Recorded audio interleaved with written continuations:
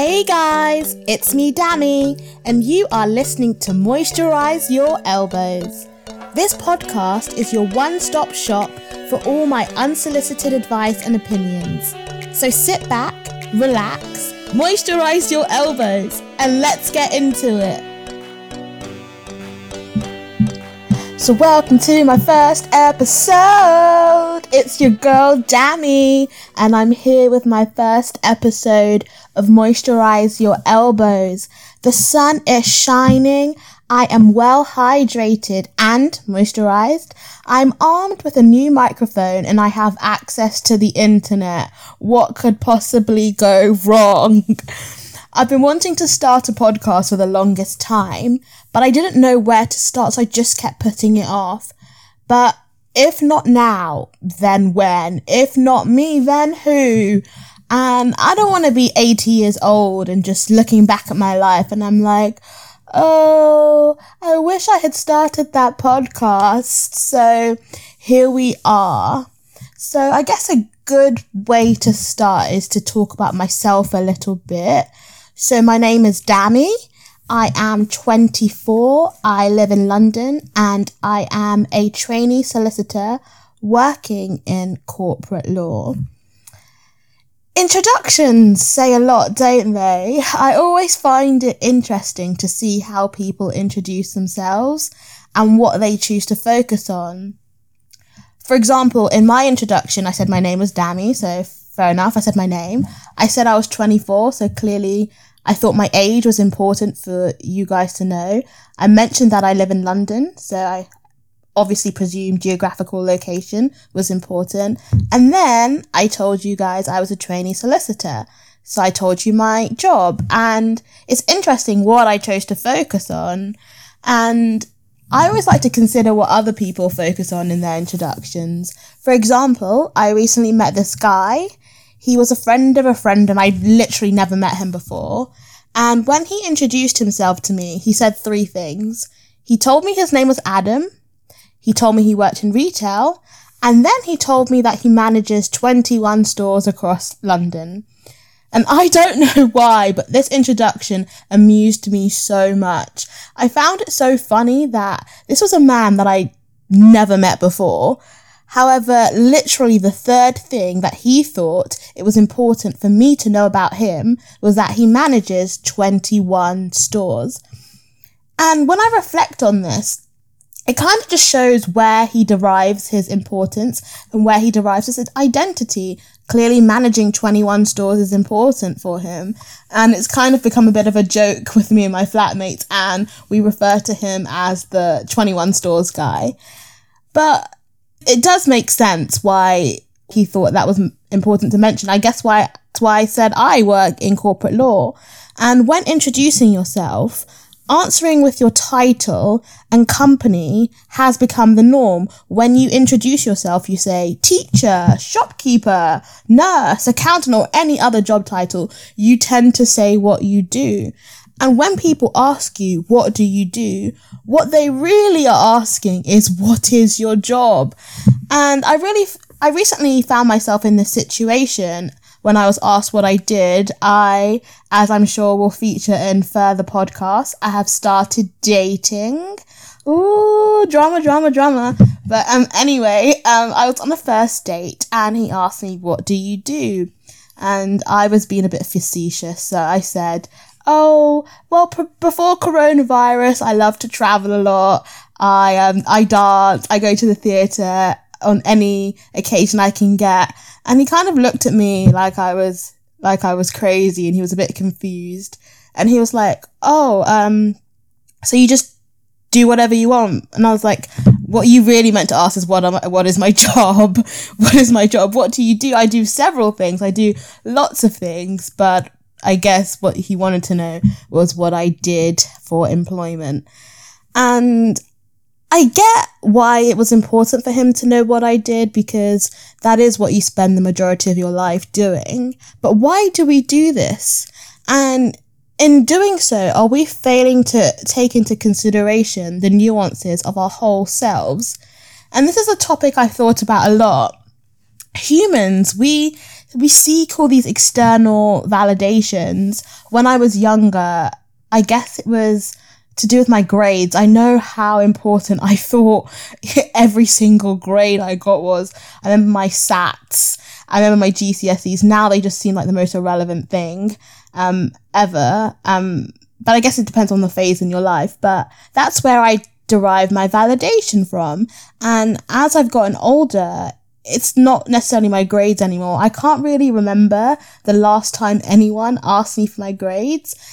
Actually, I was recently asked my grades and I thought it was the oddest situation. I can't remember the last time anyone asked me for my grades. And as I've gotten older, what I've become more focused on is my career, I guess. And because it's what I spend a lot of my time doing, this has had a huge impact on my identity and how I see myself and how I feel validated.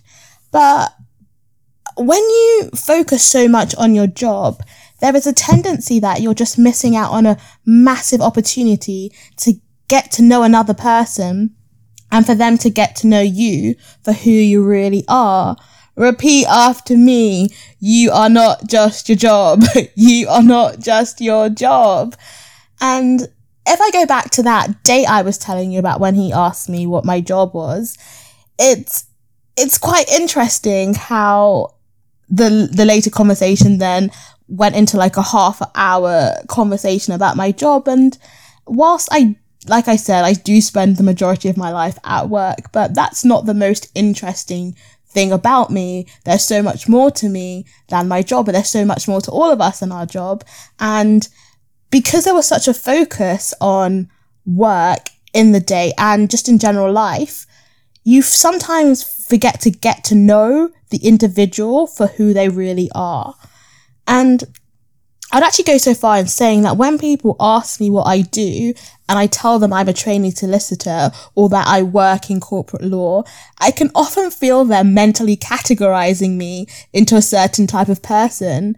It's usually discreet through a change in tone of voice or like a knowing nod, but it's there. It's kind of like aha, you're a lawyer, so you must be this kind of person. It's like through my job title, they suddenly know so much about me.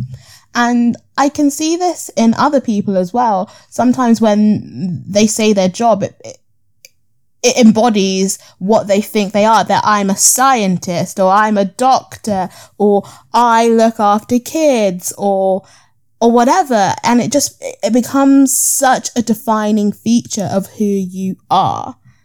But I think, rightly or wrongly, I think sometimes it's really important for us to take a step back and really consider, who are you and what do you want people to know about you? Many people don't know who they are outside of their job, and this is something that I worry about for myself. I've been working for about a year and a half now, and I think I probably knew more about myself a year and a half ago before I started working than now that I feel more comfortable in my job. It becomes a bigger part of who I am, and I think I was probably more confident in my identity before it became so entrenched in a job. And I think coronavirus has really brought this to the forefront of a lot of people's minds because many people lost their jobs or were furloughed. It was very, very sad. And of course, economically, this must have been very hard for people.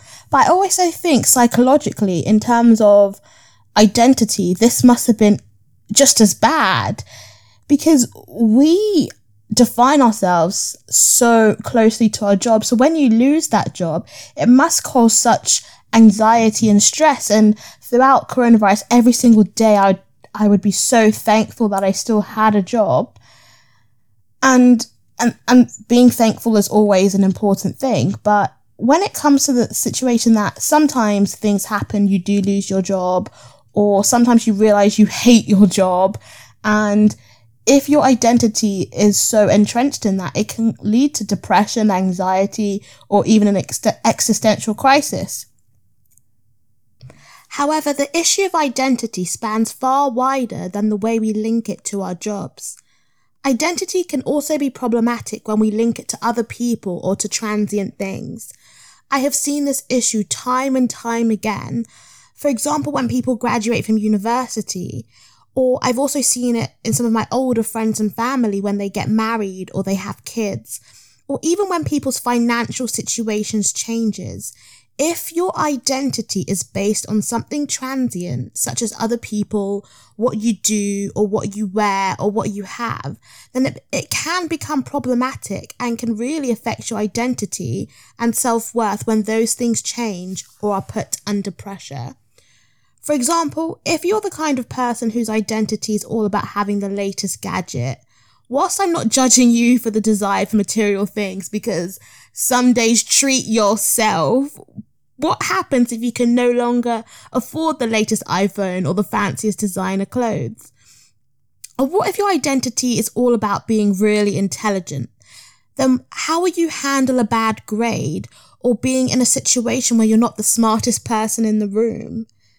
Or what if you see yourself as someone who's really good at playing a particular instrument or a sport, and that's how you get your validation? What if you're no longer good at it anymore? Or what if something happens and you cannot play? Likewise, if your whole identity is being a mother or a father, how will you feel when your children move out? Or if you see yourself as someone's girlfriend or wife, what will you do if you break up or something tears you apart? Or if your identity is all about your physical appearance and looks, what happens when you get old or when beauty standards change, as we know they do? This may seem like I'm being pessimistic or even morbid and looking at the worst case scenarios. However, it's apparent that many of the things that we use to formulate our identity and in turn get validation from are not always the best. So what sounded like a simple introduction is actually really loaded, because it goes down to the core truth of who are you. So I think going forward, it's going to become even more important to reconceptualize how and what we use to perceive ourselves.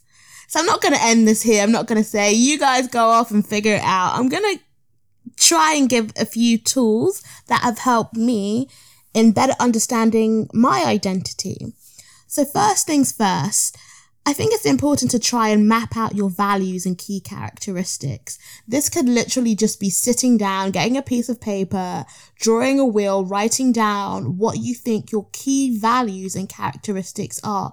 What are the unchangeable things that make you who you are? Yes, our values can and they should change. I still think values and characteristics are a better way to formulate our identity, because they go down to the root of who we are when we're by ourselves. When you are by yourself in the dark, in your room, when no one's around, who are you? Focusing on your values can be such a freeing process, especially when you realize you are more than a sum of each individual transient thing. For me, understanding that I'm more than my job has been so liberating and has made me truly confident in who I am. And extending that premise in all aspects of my life is something that I really want to do, because I think it will be important. So take the time to really think about what lies at the core of who you are. If everything else was removed, what would you be like? What do you stand for? How do you see yourself, and how do you want to be seen? Often when people meet me, we talk about my job, like I mentioned, and I do the same thing too. I still ask people what they do, and it's usually my first question. I know trying to find out about a person's values during a first interaction is a big ask. It can be a bit weird, and it's not always appropriate depending on the context. You can't really delve into the depths of who someone is, and it is just small talk. It's not everyday elevator conversations. You're going into the depths of someone's core identity. However, in the future, why not try to reframe your thinking and make the idea of values more central? That is a better way of finding out who people truly are. For example, I still ask people what their job is. Like I said, for most people, that's what you spend the majority of your life doing, so it is important. But I try to do so as a stepping stone to find out what is on the inside. For example, what are people's hopes and dreams and journeys so far? Likewise, I know identifying your core values is not an easy task. However, in trying to focus on your own values rather than transient things, you're much more likely to understand and be better secure in your identity, which in turn will make you more likely to make better decisions and be content with your life. So number one top tip is to map out your values and characteristics.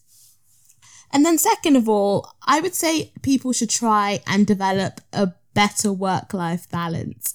And I know, don't turn this off. It's been said before, and I know it's easier said than done. And I will be the first person to put my hand up and say that I rarely get it right.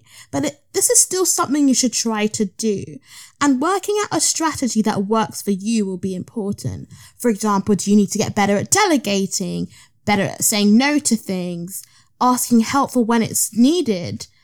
And at the end of the day, I can't come and kill myself. I cannot kill myself. So developing a better work-life balance is imperative. And this links back to identity because it makes you realize that the life part of work-life balance is important. So you won't keep focusing on your job in the same way as you did if you didn't have the same focus on work-life balance. And my last tip would be to figure out your why.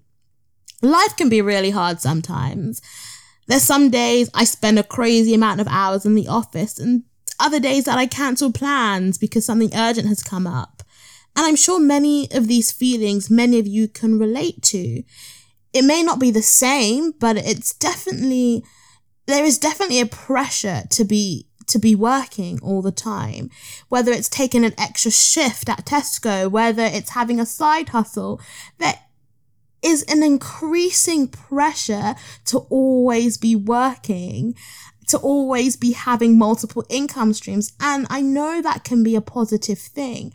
However, when there's such a focus on work and people don't want to just relax for a second, this can be really difficult and have an adverse impact on your identity.